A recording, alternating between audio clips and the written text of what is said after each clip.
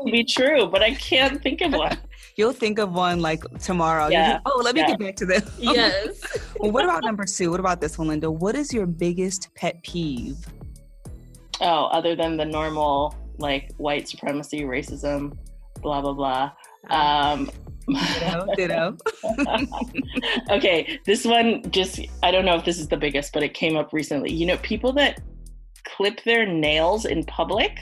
Ew. On the plane. Oh. Like on the BART, like on the bus, like, and that sound, the sound of the clipping, and I know something is flying somewhere.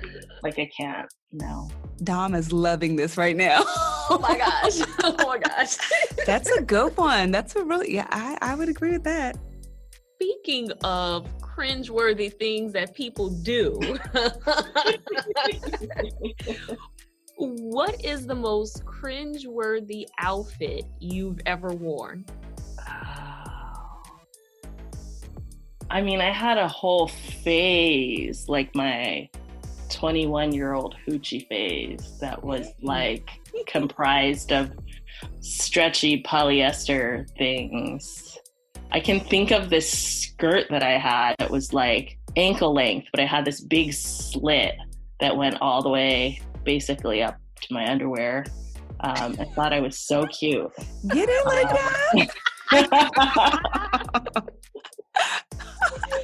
I feel like that brings back like the late 90s, early 2000s. Like, yeah, I as soon as you started describing it, I was like, I feel like there was something similar to that in my closet somewhere. Yep. She's like, that's right. All right, what about the next question? What's your biggest guilty pleasure? Oh, so like, okay, I can't believe I'm going to confess this now. I have this rule where I don't watch movies or television if they don't have people of color as main characters.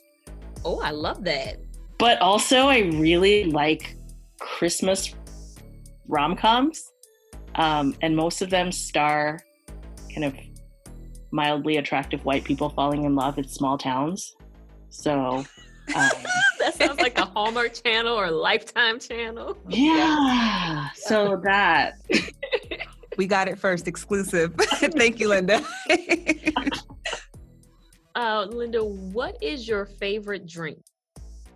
Oh, this is not going to be a particularly ratchet answer because I have actually never had alcohol in my life. What? Wow. So it's not going to be exciting. Ginger beer. Ginger beer. Ginger beer is good. I like that. And kudos to you for never having alcohol. We live in a society that like promotes alcohol consumption. So kudos to you for setting a boundary. Before I even knew it. Yes. Right? There you go. You